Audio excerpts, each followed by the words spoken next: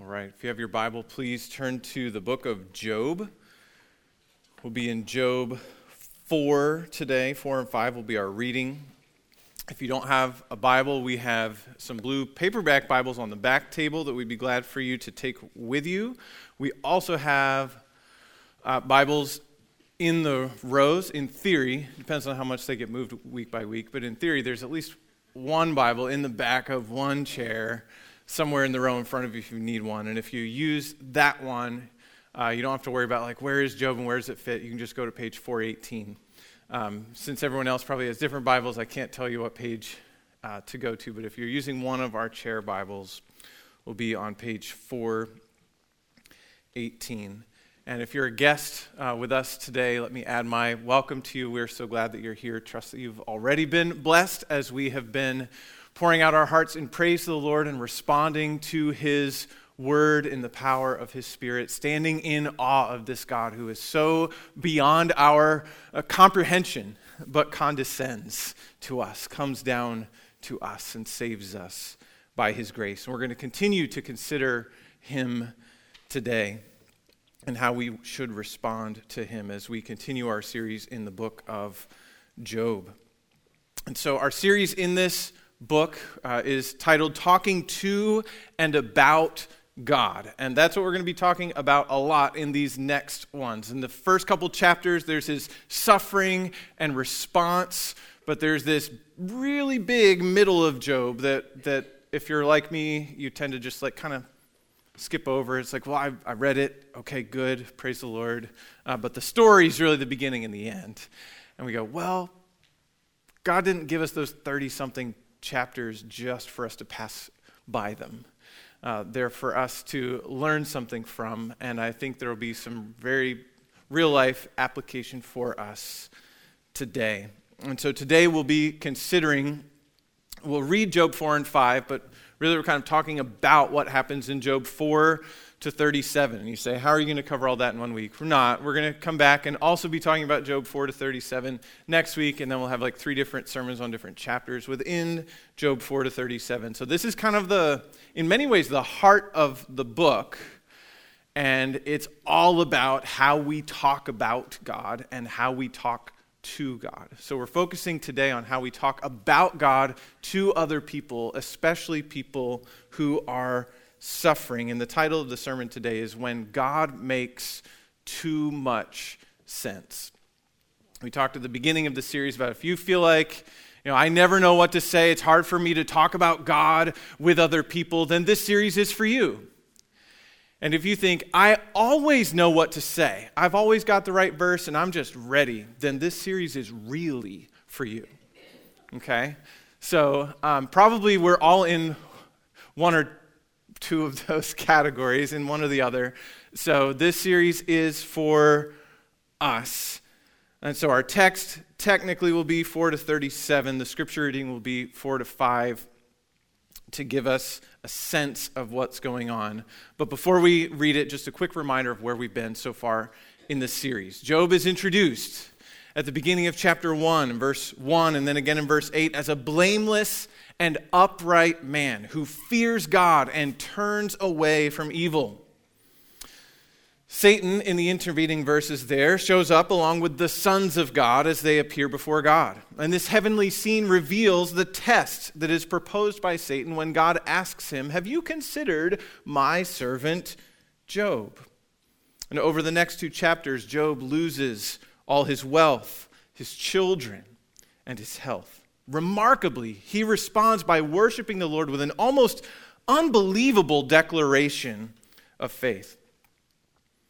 And then 3 friends come to comfort him in his distress, and they sit in silence with him for a whole week. Then, as we saw last week in Job 3, Job finally speaks, and when he does, it is not what they expected to hear. And it's not what we would have expected to hear if all we knew about him was naked came I into the world, and naked will I leave from it. The Lord gives, the Lord takes away. Blessed be the name of the Lord. And we're like, oh yeah, okay. I hope I can respond like that, right? Or in chapter 2, shall we receive good from the hand of the Lord and not bad, not disaster? And the text affirms in both of those instances that in all these things, Job did not sin with his lips. As you do your own reading through Job, look for words like that. Lips, mouth, opened mouth, words. He spoke. You'll see tons of them. They'll just explode off the page at you because that's all that's happening is people either talking to God or they're talking about God to each other. That is what is going on here in Job. But when Job speaks, and it's not what they expect to hear, and it's not what we would have expected if we only knew chapters 1 and 2 and 42, he's cursing the day of his birth. He's wishing for death. He's asking, why?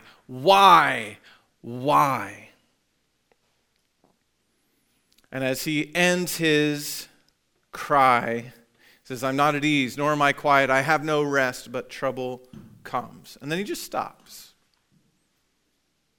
And it's at this point where we are in chapter 4. Eliphaz, one of Job's 3 would-be comforter friends, can no longer contain himself, having heard these words. And then he speaks. So here's Job 4 and 5.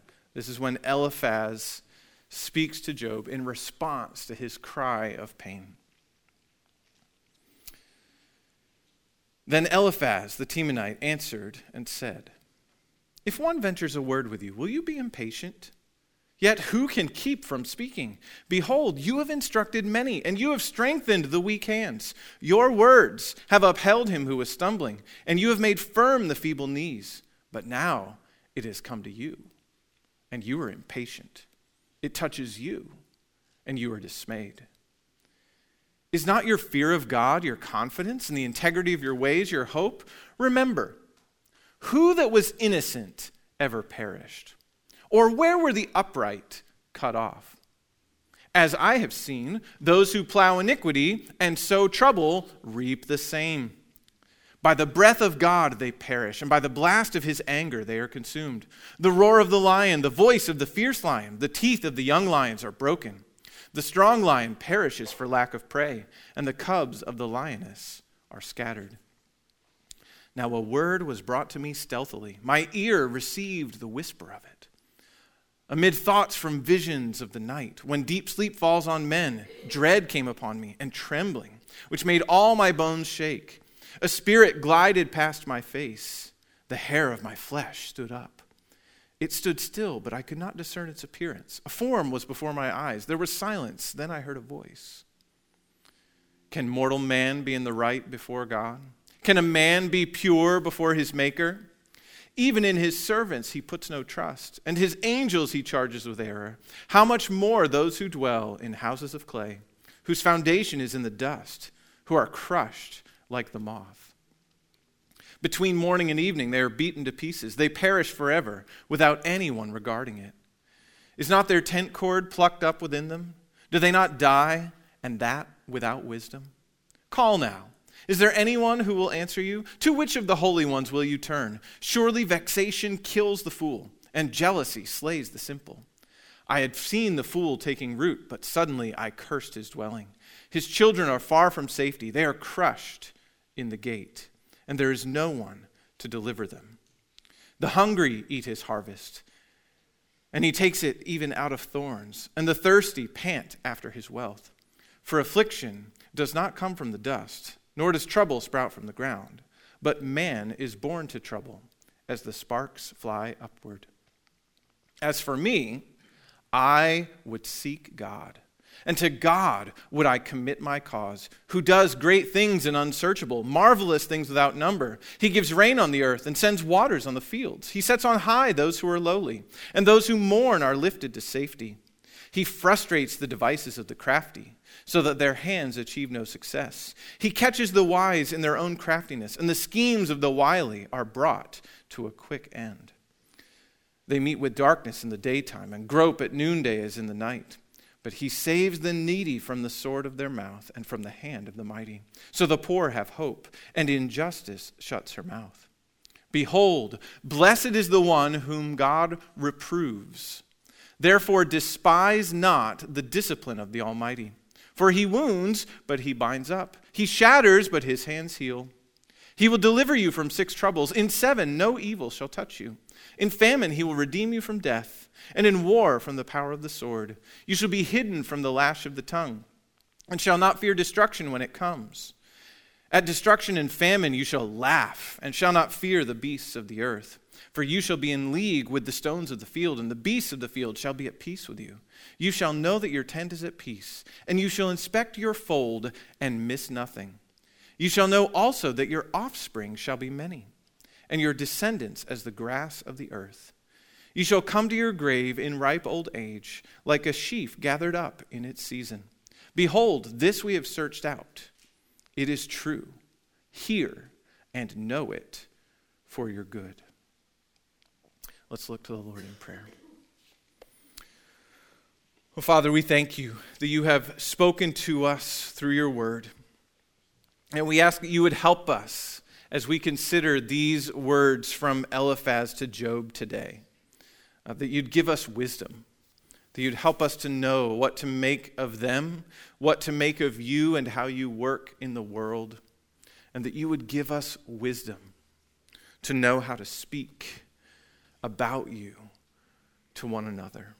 That we would serve one another with words that are true and words that are helpful.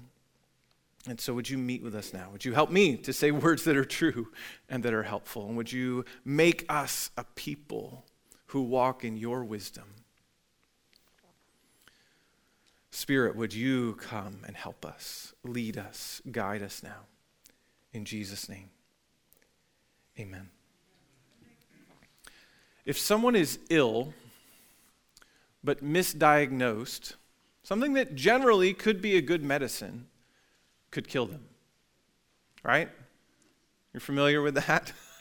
It's like, this is good, but if they don't need it, you shouldn't give it to them. In many cases, it will actually harm them. It will do more harm than good. Job's friends are a classic example of this kind of malpractice. It's a little tricky reading Job 4 and 5 because there's a lot in there that's true. Right? You hear so much of it and go, yes, amen. I mean, this is what I would do. I would seek the Lord. I would seek God. It's like, that is good advice. Right? And how many times did I hear growing up, man is born to trouble as the sparks fly upward. There it is. It's in the Bible. But who's saying it? And what is God going to say about those words at the end? But so much of it sounds just like Proverbs. And you're exactly right. But they misdiagnose Job's condition and therefore misapply God's word to his situation. And Job ends up calling them miserable comforters. And you say, well, that's just what Job thought. He wasn't thinking very clearly, obviously, from Job 3, right? This is a man who's not thinking clearly, and he probably needed this kind of correction. But what does God say at the end of the story? He says to all three of the friends, and these are just Eliphaz's first words to Job. What a start, right? God will say to all three of the friends, you have not spoken about me what is right. All right. But it was right. But it was wrong. Sometimes even when we have cross-references to other parts of our Bible, when we've got a verse to prove our point, God could end up saying, as he did to these three friends, you didn't talk about me right. You did it wrong. And he ends up having Job pray for them so that they could be restored. When they're giving him the prescription for how he can be restored. God says, you are not in the right. And so when Job calls them miserable comforters in Job 16:2, it's not just a man speaking out of his pain. God agrees with Job's opinion. And so the big idea this morning is this. We need wisdom to know how to say true and helpful words about God. We need wisdom to know how to say true and helpful words about God. Because it is possible to say something that is generically true about God and is absolutely not what someone needs to hear. We can say something that's totally true about God and completely wrong for a specific person in a specific situation. We can try to help and even have scriptural support and end up hurting someone spiritually. If God makes too much sense to us in any given situation, if we hear the first words and go, oh, I know exactly what that is, I've got it, here it is. If God makes too much sense to us, our view of him may be too simplistic. And I can already feel it. Some of you are thinking, and I tend to think the same way, well, if that is the way it is, then I'll just never say anything to anyone about God. That's the safe way. Then I won't do anything wrong, and I won't hurt the patient, right? If you don't want to hurt patients, just never become a doctor. Or a nurse.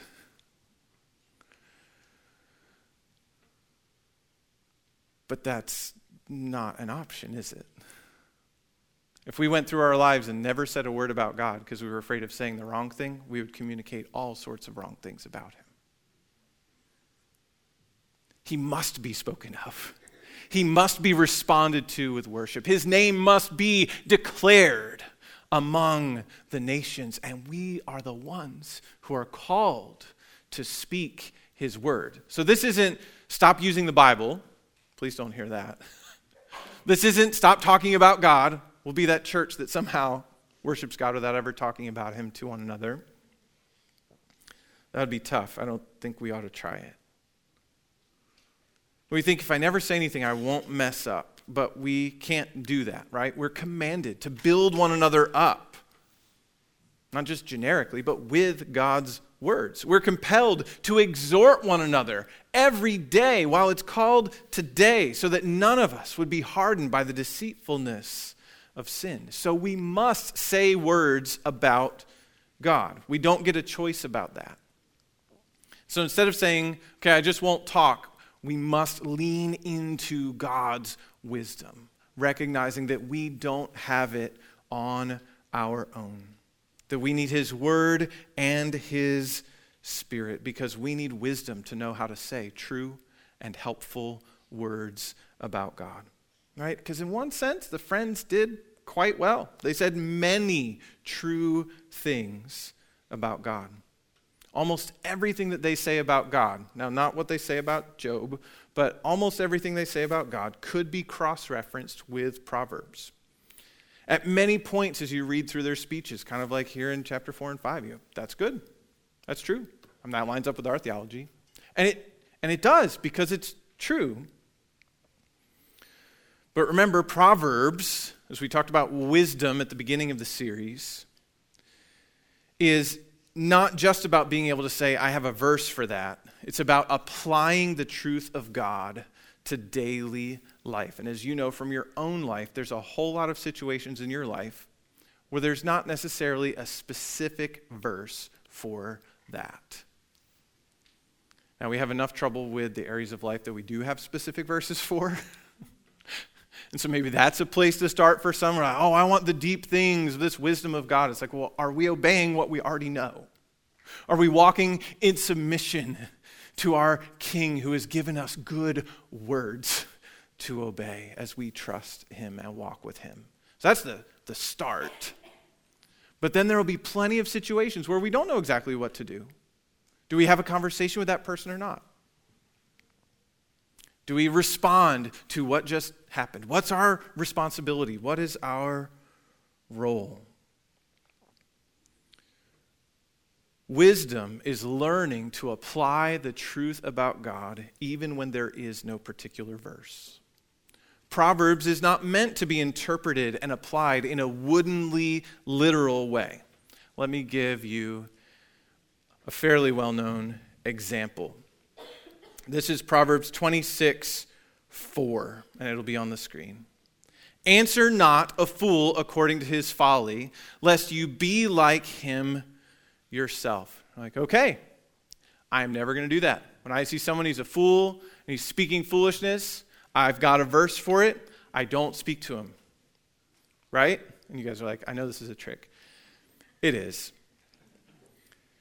So that's a good one, right? We'll make sure never to do that. But wait, there's another verse in Proverbs. Look at this one. Answer a fool according to his folly. You see the one difference in the first half of that verse?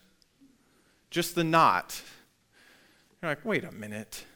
Lest he be wise in his own eyes. So there's two different problems, right? You can become like the fool if you answer him according to his folly. But if you don't, then he'll just go on thinking that he is wise. And we didn't actually have to look very far to find this verse. What's the reference? Proverbs 26:5. These are back-to-back verses. So Solomon obviously messed up. Obviously didn't. Just in case. Right? So is Proverbs like, I found my verse, now I know exactly what to do? It's learning to apply God's word to the situation. Because he gives here the exact opposite advice. They are right next to each other. So which one is it? Which one is it that God really wants me to do? The correct answer must be sometimes answer a fool according to his folly, and sometimes don't. And we need wisdom to know whether they're going to go on being wise in their own eyes, or to know whether we're going to be dragged in and become a fool like them. So how do we know? Give me the 5 scenarios where it's verse 4, and give me the 5 scenarios where it's verse 5. I can't do that. We don't know which one. We need wisdom, because without wisdom, our words end up being useless. Just 2 verses later, Proverbs 26:7 says this: like a lame man's legs, which hang useless, is a proverb in the mouth of fools. And essentially, Job's friends end up proving themselves to be fools while they are trying to speak for God. There are many true things that they say, but they're useless. They're worthless. In some ways, they're worse than useless because they end up harming the very friend they're trying to help. So what was wrong with the friends' perspective? They were too simplistic in their understanding of how God runs his world. And based on that simplistic and misguided understanding, they were overconfident in their completely wrong assessment of Job. But again, they say things that are true, right? Is it true that God blesses the righteous and judges the wicked? Is that true? Everyone's like, I don't want to give any answers. Yes. Yes. Now, does that blessing always look like what we expect it to? Does it look like being healthy and strong and rich? Like if it did, obviously we are not trusting the Lord enough. Or maybe he works on another principle than just a simple, immediate principle of retribution. But that's their major premise. God blesses the righteous and judges the wicked. God, who created the world, who always does what is right. There's going to be lots of discussion about God's justice. Does he do what is right? And the answer is yes. God always does what is right. That is true. He's the one who will reward the innocent and destroy those who do wrong. To do otherwise would be unjust. That's true, generally speaking, and that's the thought world in which they live. That's their baseline assumption, that God works on this foundational principle of retribution. Everyone gets what they deserve, and God will make sure of it. That's the point that Eliphaz is making in verses 7 through 10, right? Remember, who that was innocent ever perished? Or where were the upright cut off? That's what's going on, right? Those who plow iniquity and sow trouble, they're the ones who reap iniquity and trouble. And so, Job, you're reaping iniquity and trouble. This is bad. So, right? It's where he ends up with his prescription, right? It's for me, I'd seek God. Don't despise the discipline of the Lord. And you're like, that is good advice. And we shouldn't. And we have Hebrews 12 for that, right? We should not despise the Lord's discipline because he disciplines every son that he loves. Everyone who's really his child will be disciplined by him. So that's true, but it's not for Job because that is not what's happening, right? We already know that. The friends don't know it, though. And they can't imagine that that could be true. If someone is in trouble, it's because they've done something worthy of being in trouble. And so then here's their next thought. No human being can be in the right before God, right? We heard Eliphaz say that too. And ultimately, that is true. Any of us want to try to stand before God and say that we've been good enough, just even in the last 24 hours to merit his favor? Any volunteers? Right? It's like, that's not something any of us should want to sign up for because every single one of us would fail the test. No one can be pure before his maker. True or false? True, right? And for them, it's not even a trick question. And there's only one clear answer. And they're right. It's true. No one can be in the right before God. And that's what Eliphaz is saying in verses 17 to 21 of chapter 4. Can mortal man be in the right before God? Can a man be pure before his maker? It's like, no, we can't. And this isn't the only place where the Bible says that, right? Think of Romans 3, 10 through 12, which itself is quoting from Psalm 14 and Psalm 53, saying this, none is righteous, no, not one. No one understands, no one seeks for God. All have turned aside, together they have become worthless. No one does good, not even one. Or try Psalm 130 and verse 3. If you, O Lord, should mark iniquities, O Lord, who could stand? And the correct answer is no one. If he was keeping track of what we've done wrong, none of us would pass the test. And so then here's how it all fits together for them. If God blesses the righteous and judges the wicked, if no one can be in the right before God, and if Job is being attacked by God, and that's how Job is feeling about this, and they would agree by what they can observe, then Job must be guilty of some sin deserving of the treatment he is receiving from God. And throughout these three speech cycles in Job, where Eliphaz will speak, and then Job responds, and then Bildad will speak, and then Job responds, and then Zophar will speak, and Job responds. We have two complete cycles like that, and then the third one gets cut off because they just can't even talk to each other anymore. Then Elihu pops in for 32 to 37 to speak of God's majesty and justice in preparation for when God himself will come down and speak with Job. But in each one, they are trying with increasing intensity to convince Job that he must repent, he must turn, that blessing comes on the other side of confession. And you're like, all those things are true, but it's not what's going on. And so throughout these three speech cycles, each of the friends will take up this basic argument. And with that airtight argument in place, that Job is obviously being punished by God for something because God blesses the righteous and punishes the wicked, and that no one can be in the right before God, so Job should repent. They prescribe Job's remedy, which is exactly that, repentance. Since he sinned, he must seek God.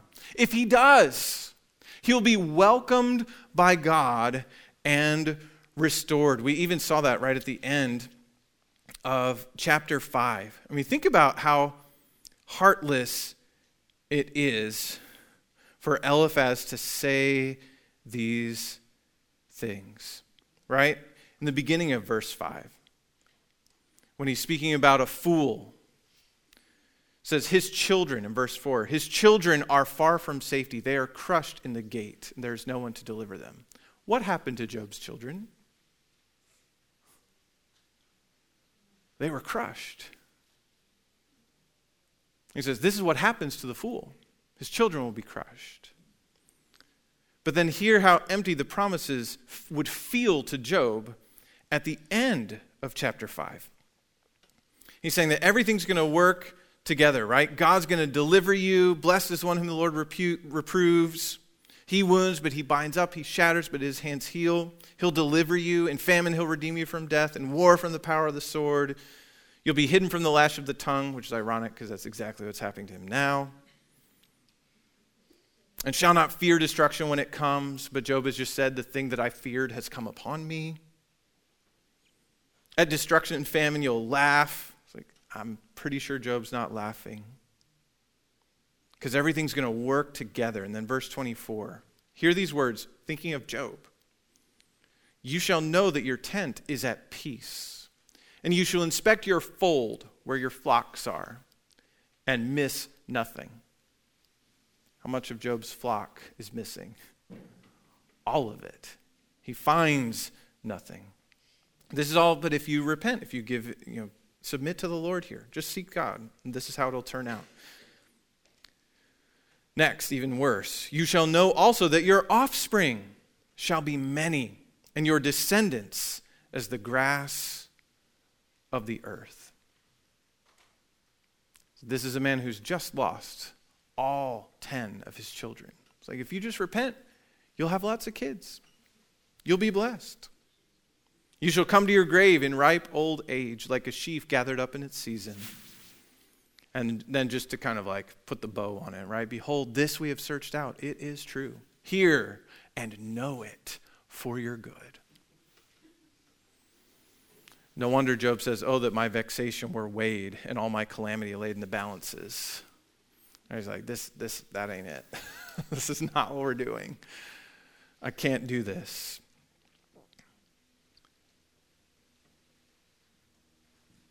And so they've given him, Eliphaz has spoken kind of for the friends right off the bat. This is what you need.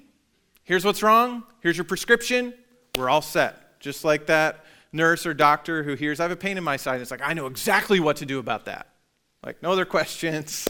Just, I know what to give you. You will be fine. And much to their exasperation, because they're so wise, they're telling him what's true and that he needs what he needs to know for his good, Job continually asserts his innocence. And then instead of listening to Job, they double down. And Job will end up saying some troubling things as you're reading through Job. He will say some troubling things about God and about whether God is really just and whether the wicked really do get what they deserve. And then the friends are even more convinced of their position. See, there you go. You're proving it right now. They'll defend God's justice. Here's a sample from Job 8, verses 3 and 4. Does God pervert justice? Or does the Almighty pervert the right? And again, think of who they're talking to. If your children have sinned against him, he has delivered them into the hand of their transgression. Then they'll grow even stronger in their assertions of Job's wickedness. They've already said he's like a fool and needs to turn around. But Job 15, 4-6. But you are doing away with the fear of God and hindering meditation before God. For your iniquity teaches your mouth, and you choose the tongue of the crafty. Your own mouth condemns you, and not I. Your own lips testify against you. Then they'll remind Job that he can't understand the deep things about how God works. But apparently, they can because they're not suffering. Job 11, 7-9. Can you find out the deep things of God? Can you find out the limit of the Almighty? Of course, God's going to come later and say, no, you can't. It is higher than heaven. What can you do? Deeper than Sheol or the grave. What can you know? Its measure is longer than the earth and broader than the sea. They'll even tell him that what he has gotten from God is actually less than what he deserves. In that same chapter, just the verses right before, Job 11, 5 and 6. But oh, that God would speak and open his lips to you, and that he would tell you the secrets of wisdom. For he is manifold in understanding. Know then that God exacts of you less than your guilt deserves. Thanks for that, Zophar. The friends end up saying many true things about God, but many wrong things about Job and his situation because they assume that God always works a very particular way and always works on their timeline. Right? Because again, while it's generally true that the Lord blesses the righteous and that the wicked will come to ruin, we don't see it happen immediately. But they think that it will. They completely miss the mark in their attempted application to Job's situation. God does not run the world on a simple principle of retribution, rewarding the good and punishing the evil, at least not right away. And of course, if that's really what he did, none of us are good. We would all receive his punishment. But not all suffering is a direct result of a particular sin. I mean, from the prologue, from those first 2 chapters of Job, we actually know that he's suffering because of his innocence and because of how he fears the Lord. And so by speaking without accurate understanding of the situation, due to their simplistic understanding of God's ways, these well-intentioned friends become miserable comforters. They made sense of the situation by making God fit in their simplistic box. So what do we do with this? How do we not be like the friends? And again, we can't just say, I just won't say anything. I'll just never enter in with anyone's suffering. Suffering's going to come close to you if it hasn't yet, and it will be time to talk.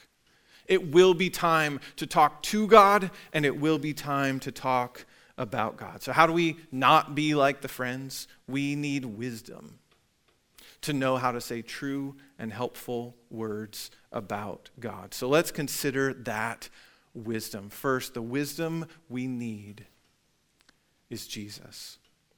The wisdom we need is Jesus. We have no wisdom worth having without him. Paul calls Christ the power of God and the wisdom of God in 1 Corinthians 1:24. A few verses later, verse 30 of 1 Corinthians 1, Jesus became to us wisdom from God, righteousness and sanctification and redemption. And his wisdom is set in contrast here in 1 Corinthians 1 to the wisdom of the world. And in a way, the wisdom of Job's friends. The wisdom of God, which looks like foolishness to the world, was displayed most clearly when Jesus hung on the cross, dying in the place of sinners. That's not what God's blessing looks like. That's not what God's wonderful plan for someone's life looks like, naked on a cross in shame. Surely God is against him. God can't be for him. And yet that was exactly God's plan, because through his suffering, many were brought to glory. We live because he died in our place.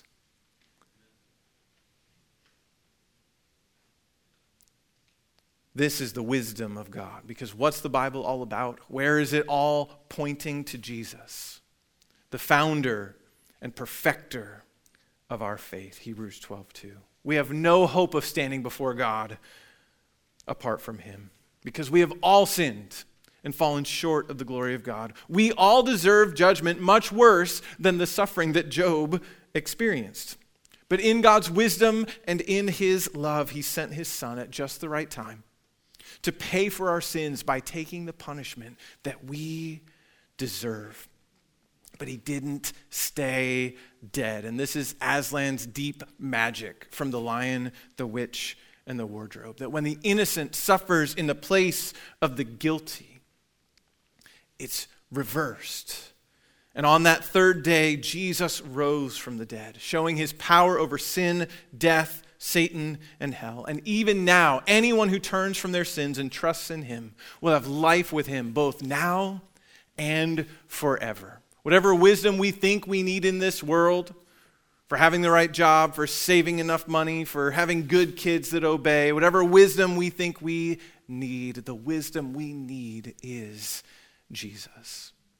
A wisdom the world still cannot comprehend and cannot understand. but it's the wisdom that we need. He is the wisdom that we need. And having him, how do we walk with him? How do we walk in wisdom? Wisdom comes through the fear of the Lord. Wisdom comes through the fear of the Lord. This is a major theme in Proverbs 1:7. The fear of the Lord is the beginning of wisdom. Fools despise wisdom and instruction. Job's friends could talk about God all day. They're a little like Steve Rogers in a fight, right? I could do this all day. But they didn't really know God, not like Job did, and not like we can now having Christ. The fear of the Lord is living the way that Job did, properly reverencing God, turning away from evil, looking to God for every good thing, and providing physically and spiritually for everyone in our care. That was Job's testimony.